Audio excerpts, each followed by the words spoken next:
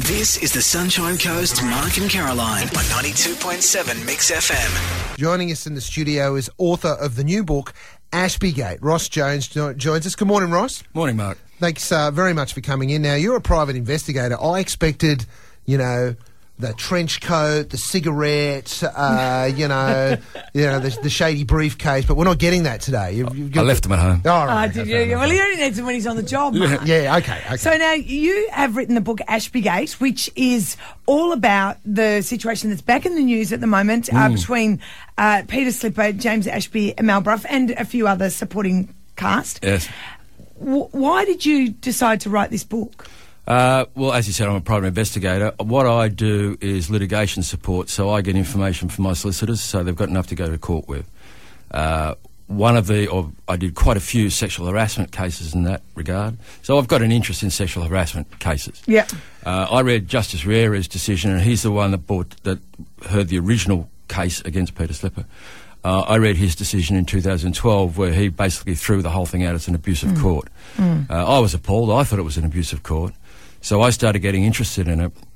And the only place I could really find information was on a website called Independent Australia. Yeah. So I started talking to them, and we all started talking. And one of their guys wrote an article saying, look, this whole injustice is getting out of hand. None of the media are reporting this. Nobody knows what's going on. Yeah. It was, and I see there's a quote in your book. It says, the Ashby affair was monumentally unreported by mainstream media in Australia because it didn't suit the Let's Destroy Gillard agenda. And that's right. That's true, isn't it? Everyone was more interested in getting rid of the Gillard government than working out what was going on the other side. Yeah, that's right. And the way the information was presented in the Murdoch press anyway was taken very selectively and out of context. So if you read that, you would think Peter Slipper was just the worst guy in the universe. Yeah. Whereas in context, no, he's just a guy who drinks too much and, had been in the job for too long. Now, he's read the first draft of this book. He has read it, yes, he has. And he was not happy with it?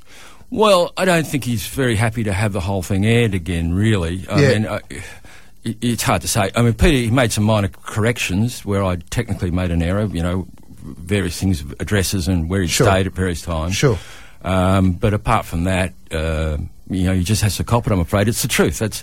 And you can't avoid that. What about Mel Bruff? Has he read the book? I don't know. Right. I imagine he probably has. I'd be surprised if he hadn't. It's getting... I haven't read it yet, but I Googled it, and it's getting some very high-level praise. People are saying, okay, well, this is a very basic account of what happened, and it's probably important in a political, historical context. Well, I think it was written as a history. Yeah. Yeah. Now, why should Sunshine Coasters, especially the voters of the electorate that we're talking about, Fisher, why should Sunshine Coasters read this book? Well, I think the electors of Fisher have had a rough trot for an awfully long time. Peter Slipper, I can't say whether he's done a good job or not, but I gather from talking to people on the street that no one was very happy with him for a long time. Yeah. And yet he kept getting pre-selection. And if you're a Conservative voter in Fisher, you have no choice but to vote for Peter Slipper. Yeah. And so I think everybody was pretty pleased to see the back of him. The problem is that the person who replaced him has got a lot of skeletons in the closet. And I don't think, my own personal view is that Mel Bruff is just simply not a man of high morals or morals sufficient to warrant being a representative in the Australian Parliament. Yeah. Okay, well, I would like to say that Mel Bruff is a good local member. I'm sure he is. He works very hard for the election. Please, everything I say, please take it in that context. I'm not talking at all about what Mel does on a day-to-day level. From what I can see, he's a very, very impressive performer. The simple fact of the matter is, though, that Mel Bruff was involved in this process and he needs to give a full account of himself to the public, to the electors of Fisher. Do you think Malcolm Turnbull will remove Mel Bruff from his portfolio? Yeah, well, it's hard to speculate around that because, I'm not privy to their machinations and what they do. After you've written this.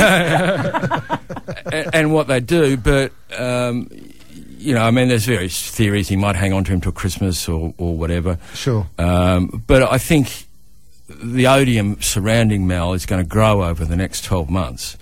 and that odium will, ironically, do as much damage to the Liberal Party as the Peter Slipper matter did to the Labor Party. Because it's not going to go away, is it? No, it's not. It can't go away. It's impossible for it to go away. Yeah, righto. Wow. All right, so what time's the kick-off today if you want to come down and check out the book launch? 10:30 at Shearwater, Caloundra. And